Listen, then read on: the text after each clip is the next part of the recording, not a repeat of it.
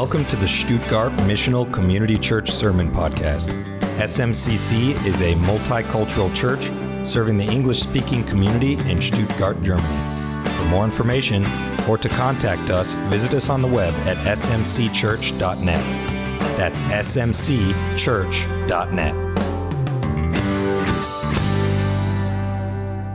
As we get into Matthew today, we're obviously talking about the resurrection. We're focusing on Matthew, the first gospel's account of the resurrection. And for many of us, the story of the resurrection is very familiar. The story of Christmas and the story of the resurrection are very familiar for most Western civilizations. We understand, Jesus born of a virgin,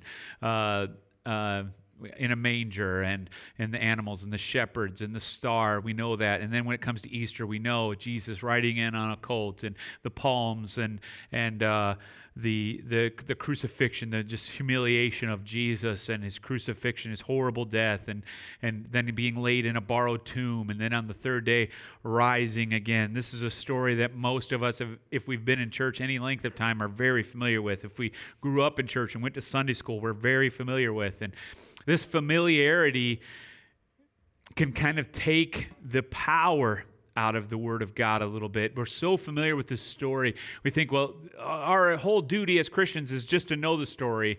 And that's not true. What we should really be experiencing on Resurrection Sunday is transformation. What we should really be experiencing is the power of God. And the power of God is not meant to, the Word of God is not just meant to be memorized. It's not even meant just to be read. It's meant for transformation. And we need to be yielding ourselves to that power. I'm not saying give it that power. It has that power. The Word of God has power. And we just need to yield ourselves to that process. And I would submit to you today that the story of the resurrection is not just for knowing, it's for changing. It's for transformation. And as we said, Jesus, after he celebrated that Passover supper, he was betrayed. He was sold out by one of his best friends. How many of you ever have been betrayed by a close friend? A confidence betrayed, a lie told, stabbed you in the back. And the whole time Jesus knew this was going to happen, and Jesus betrayed him with a kiss. And then he's before Pilate. Pilate's like, I don't want anything to do with this. This man is innocent. He's got some beef with the religious people, but it has nothing to do with me, and he tries to let him go. And it doesn't happen, and the people say this basically the religious people of the day demand his crucifixion, demand his death. And Jesus is not just killed, he's not just executed. Nobody puts a gun to his head or puts a noose around his neck or puts a needle in his arm. Jesus is first humiliated. All his clothes are stripped from him. He's beaten within an inch of his life, literally. And then, bleeding and exhausted, he carries, at least partial part of the way, his own cross to Golgotha, where he is nailed to that cross. And I've talked about the significance of this many, many times, about how Jesus, who created everything, was nailed to a tree he spoke into existence. Nails driven into his hands by people who were dust before he spoke them into existence. And he submitted himself in humility to this entire process. He was obedient to the will of the Father. See, because in order for the relationship between God and man to be restored, justice had to be meted out. And the only way for justice to be meted out was for Jesus, for God himself to take the punishment. And that's exactly what happened upon the cross. And can you imagine the fear of those who for 3 years had followed Jesus, for those who had called him rabbi and teacher and listened to his teachings, though not fully understanding, obviously, everything he said, because he said he must die. He said he must rise again. But they didn't really understand that. To them, Jesus was dead. And on the third day, 2 women go to the tomb and they're looking for Jesus. And when we start in verse 1, we see what happened. Let's go to verse 1 of chapter 28 in the book of Matthew. Now on the Sabbath, toward the dawn of the first day of the week, Mary Magdalene and the other Mary went to see the tomb. The first eyewitnesses of the resurrected Lord are 2 women. which is so significant culturally in their time. that two women, and one of them disreputable, would go and find the tomb empty. If you were going to build a court case, you would, in this time and age, you would not start with two women witnesses. But while this may discourage some from believing the resurrection, it should only affirm our faith that it's true. You would never make up a story and put two women as the first witnesses in this day, in this kind of society, as the two first witnesses of the resurrection. Verse 2, and behold, there was a great earthquake, and an angel of the Lord descended from heaven and came, and he rolled back the stone, and he sat on it. That tickles me. He's just sitting there like a boss. He just rolled this huge stone away. Verse 3, his appearance was like lightning, and his clothing white as snow. And for fear of him, the guards trembled and became like dead men. The two guards fainted. But the angel said to the women, do not be afraid, for I know that you seek Jesus who was crucified. He is not here, for he has risen, as he said. Come see the place where he lay. These two women they just so loved Jesus. They're going to prepare his body. They're going to ready. They didn't go expecting to see a risen Lord. They didn't go expecting to find an empty tomb. You know, they were going as a demonstration of their love for their Lord. And when they come, of course they're afraid. I mean, the two guards, two hardened soldiers, fainted. And here are these two women, and they come and they see the angel sitting confidently upon the stone, and he's addressing them, and they don't fall over. Their fear is starting to give way to faith. Their fear is starting to give way to faith, and that's what happens when we allow this story to transform us. The fears we have give way to faith. We all have fears. We all have little things we're afraid of. Some of you may be afraid of the dark, hopefully not many. Tight spaces, heights, spiders. My wife despises spiders, and she executes them with extreme prejudice in our house. I have to admit, I've never seen spiders like I've seen here in Germany. I almost said Texas. We have scorpions. Those are also bad, but bad spiders here in Germany. Public speaking, some people are deathly afraid of that. Needles, injections, things like that. Stacy and I, we were kind of afraid of missing our airline flights, and last night I actually had an unsettling dream about missing an airline flight. I have no idea. I'm not even going anywhere. And for some reason, I was flying to the Ukraine, of all places, and I'm rushing around, and I get to the gate just as that door shuts. And you know, if that door shut, the jetway's already gone. They're not going to open that door for you. And why did I have, that was last night. Why did I have that dream? I have no idea. That is a recurring dream I have. Missing a flight. I have never missed a flight. We are those weirdos that is there like 3 hours early and just, what are we going to do at the airport? I don't know, but we're not going to be late for our flight, But, we all have different fears. And one fear we all kind of share is this unknown of death. At some point, maybe you don't fear it now, but at some point you've had this fear of death. And, we're reminded at funerals of death and just how final it is. And, what is heaven? What is it like? Am I going to make it? And we fear these things. I want to tell you that for the believer, for those who have put their faith in the Lord Jesus Christ as their Lord and Savior, death has been defeated. You have nothing to be afraid of. And the resurrection proves his victory over death. And in it, we have the reassurance that we too shall rise, that we will be in the presence of the Lord, that what Jesus has done, he has not only done as a demonstration of his lordship, which it certainly is, but because Jesus rose, it validates every promise he made. You cannot underestimate the significance of the resurrection. You cannot underestimate the significance of it. If Jesus didn't rise from the dead, we have no right being here. Who are we worshiping? If he didn't rise from the dead, he is not Lord. Jesus has risen from the dead. There is no room for error in this. There is no room for discussion. We say here sometimes, we have open-handed issues and we have closed-handed issues, things that we're willing to kind of that we're willing to agree to disagree over, right? But this is not one of those things. If you don't believe in the resurrection, this is not the church for you, right? If you believe Jesus merely swooned on the cross, or somebody who looked like Jesus died on the cross, but Jesus, the Son of God, was not crucified, that he didn't die, and that 3 days later he didn't rise from the dead, you probably shouldn't be here, right? Unless you're just checking it out, right? But no Christian should affirm otherwise, that Jesus didn't die, or that Jesus didn't rise from the dead. Because our whole faith hinges on it. It is the completion of every promise Jesus made. And through his resurrection, we have security that we will rise.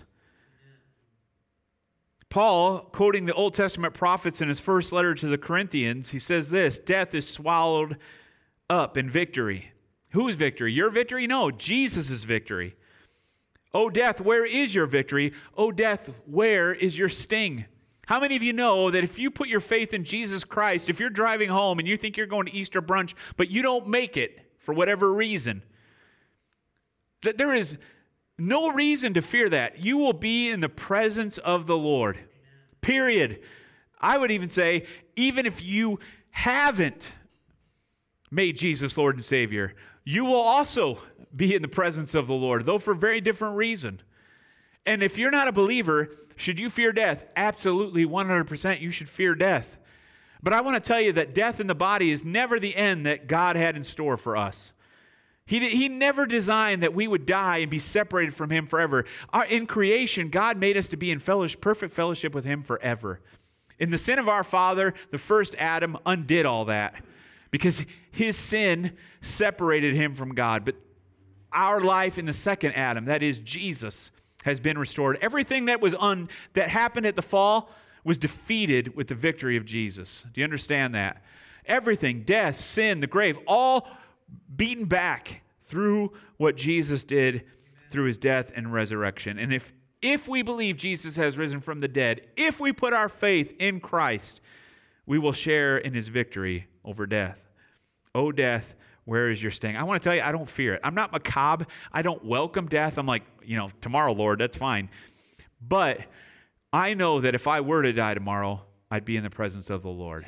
And I would enter into rest, where there's no more pain, there's no more crying. That's hard for us to imagine. There's so much pain in this world.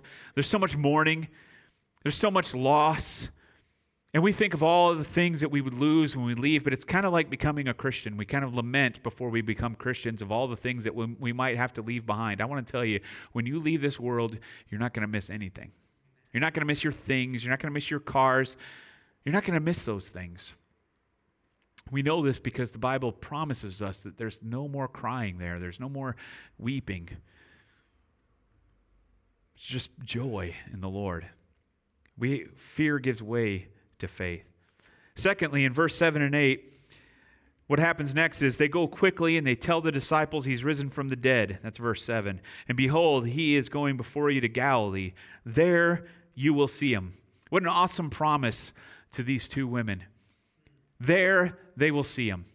They're going to see Jesus. How many of you know you're going to see Jesus? Somebody say amen. You're going to see Jesus. He has promised as much. So they departed quickly from the tomb with fear and great joy, to tell his disciples. What is the fear? How can you have fear and great joy? Fear here is reverence.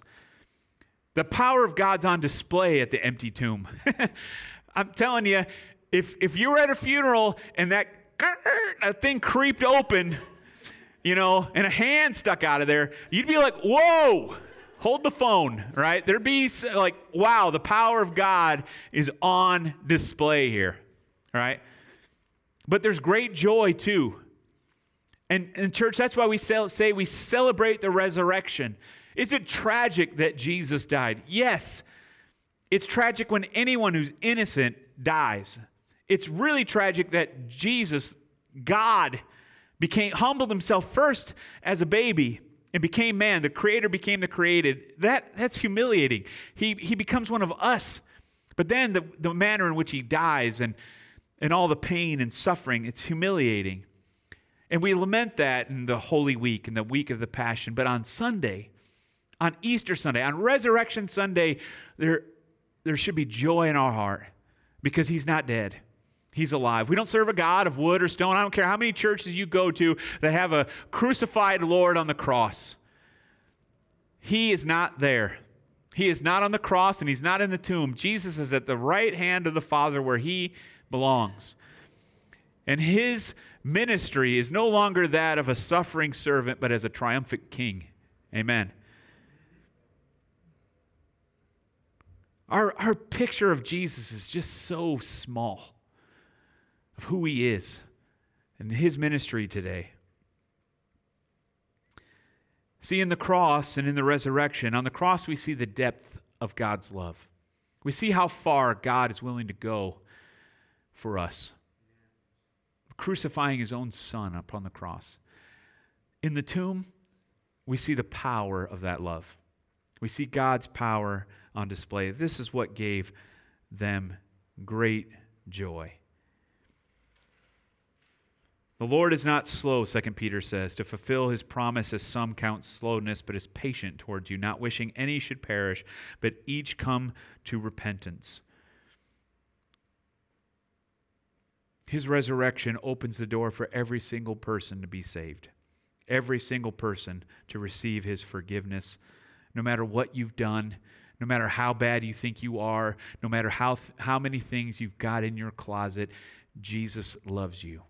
He died for you. He died that you would be set free from all that guilt and all that pain and all those things in your life that are holding you back from everything he wants for you. He undid death.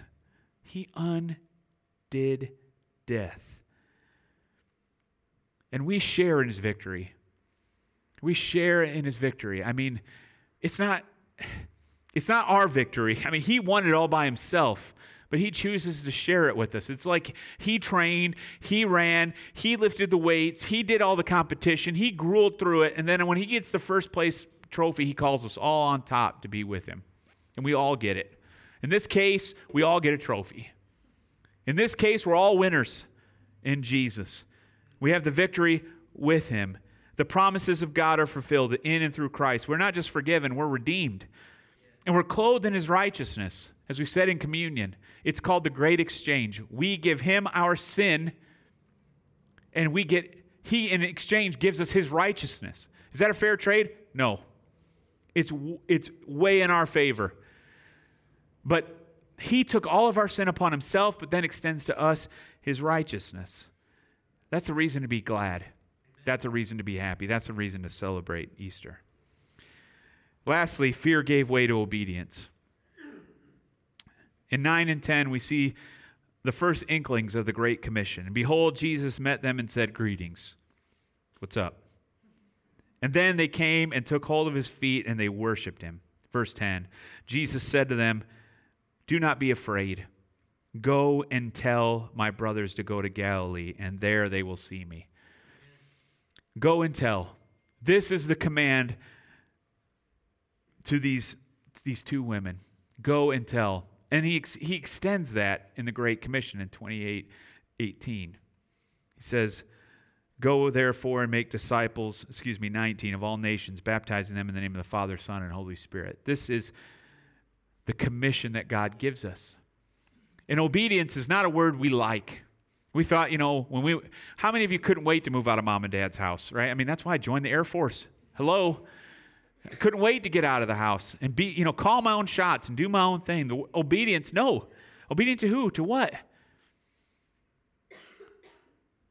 And since Adam, we've had that in us. Nobody's going to tell me what to do. I know what's best for me. I know my own truth, right? Nobody's going to tell me what's what. And that's what Adam and Eve did. And we've been doing it ever since. But I want to tell you that once we come into the family of God, once we enlist in God's army, once we give our heart to Jesus, he gives us mission and he gives us purpose. And we submit, we obey his word. It is completely unreasonable to disobey the Lord. If he is Lord of your life, and which I think this is such a profound reason that the early Christian brothers and sisters greeted themselves each other this way. They would shake hands, they would hug each other, they might kiss each other, and they'd say, Jesus is Lord. Jesus is Lord, because you can't say I guess you can, Peter did it, but so often we say Jesus is Lord out of one side of our mouth, and then we say no out of the other. But if Jesus is truly Lord, then the only reasonable reaction to anything he tells us to do is complete obedience, right? If he is truly Lord, right? If he did put the sun and the moon in the sky, if he hung all the stars, if he created you and me, if he is truly Lord of all, then the only thing we can do is say yes. Yes, yes, Lord. Yes, no matter how difficult, no matter how trying, no matter how counterintuitive it is, the only reasonable response to his lordship is yes, is obedience. It's so funny when Peter, I laugh when I read when Peter would say, no, Lord. It doesn't even make sense. No, Lord. What? Is he Lord or not? Either he's Lord of all or he's Lord of nothing of all. How many of you ever heard that before? He's either Lord of all. That's so true. It's so true. Is he Lord? Then say yes. Walk in obedience. Now, one day when we see Jesus, it's going to be a glorious time. Now, whether it's when we die or because Jesus comes back, one day you're going to see Jesus. And perhaps like the women at the tomb, we'll fall down and we'll hug his feet. I don't think I'll be standing, to be honest with you. I think the best I'll be able to do is kind of hug his ankles. But I'll see him in that moment. I believe that. And I'll be able to touch him. Now, until that time, I won't be able to touch him. I won't be able to see him. But I can still express my love for him and my trust. And I do that through obedience. The motivation for my obedience is not to tick off the boxes, not just to do the right thing so I can in some way earn salvation. No, that's not my motivation. My motivation is to demonstrate my love for my Savior, my trust, the fact that he is Lord. How many of you have ever given advice to someone only to have them turn right around and ignore everything you told them to do? Kids don't count. I mean, when you're talking to, because all kids do that, but adults, right? Somebody's come to you and they said, well, I really got this situation in my life. This happens to me all the time as a pastor. All the time. It's exhausting. What do you think I should do? How should I do this? What do you think? And I tell them, and we'll talk with them, and we'll even pray together. And they go and they do exactly the opposite thing. And you're like, what? Why'd I waste time? And some of you have done this, and you have taken my advice. But when you ask me something, if I don't know the answer, I'll research it. I'll find it. I'll do everything I can to help you, right? I'll come if it's work, I'll come work. But if I do all that, and then you're just like, I'm going to do my own thing anyway, I don't really feel appreciated. I don't feel like my opinion's appreciated. I don't feel respected. That's how we feel. Now, I'm not likening God to us, but you can see what I'm getting at here. We demonstrate our love by putting our trust in him. By saying, yeah, you are Lord. And there's no other practical way to do that. Right? Here, now, you can't put your hands around his feet. We don't have the privilege of Mary Magdalene and the other Mary. Right? We don't have that privilege. How we show Jesus we love him is we obey him. And Jesus tells us as much. In John 14:15, he says this, if you love me, you'll keep my commandments. Now that seems impossible. The commandments? Seriously? Everything in the Old Testament, everything Jesus gave us, and I want to tell you, in your own power, in your own strength, it's impossible. It is impossible. It's an impossible task, and it's meant to be impossible. Because the only way to keep the commandments is to surrender your life to Jesus and be filled with the Holy Spirit. That is the only way. Jesus didn't leave us as orphans. Yes, he's not here today. He's not on earth. We teach kids, and we have for years, Jesus lives in your heart, and that's true metaphorically. But the Holy Spirit is who, the person of God. We worship a triune God. The person of the Holy Spirit is present with us. Jesus is at the right hand of the Father. See, Jesus is not a ghost. He's not an aberration. Jesus rose from the dead in his physical body, and then he ascended physically to the right hand of the Father where he is today. And we won't be able to see him, touch him, put our arms around his feet, worship, cry, until that day where we see him again face to face, whether in death or his return. I want to tell you, church, we can believe in all. We can put our whole faith in all of this, and not blind faith. Not faith like, I just hope it happens. But it's evidenced in the resurrection. Because he rose, we will see him again. Amen. Now our fears are conquered. Death conquered. We have a joy knowing we will see Jesus again, and how we demonstrate our love for Christ is through obedience. We live by faith. Put your faith in Jesus. Some of you are still on the fence about this whole lordship thing. Really, can I put all my eggs in that one basket? Can I really do that? I want to tell you, there's no other way. It's all in or all out. That's it. But why? The question's too big to left linger. You know, I have witnessed to my fair share of people. And from time to time, you know, I'm just not ready yet. I'm not ready yet. Well, what are you waiting for? You know, tomorrow's not guaranteed to anyone. What are you waiting for? Sort it out today. Make up your mind. Figure it out. Is Jesus Lord? Is this resurrection thing real or not? But if it's real, the implications are staggering. It's all in. Jesus is Lord. And the thing is, whether we accept it or not, doesn't change the fact that he is. Period. Yeah. But I see so many people put this decision off and off and off. Don't put it off. We put so much in. We YouTube everything. We Google everything. You know, everything. Put some time and some effort into this big, big question: is Jesus Lord? Thank you for listening to the SMCC Sermon Podcast. Be sure to visit us on the web at smcchurch.net. That's smcchurch.net.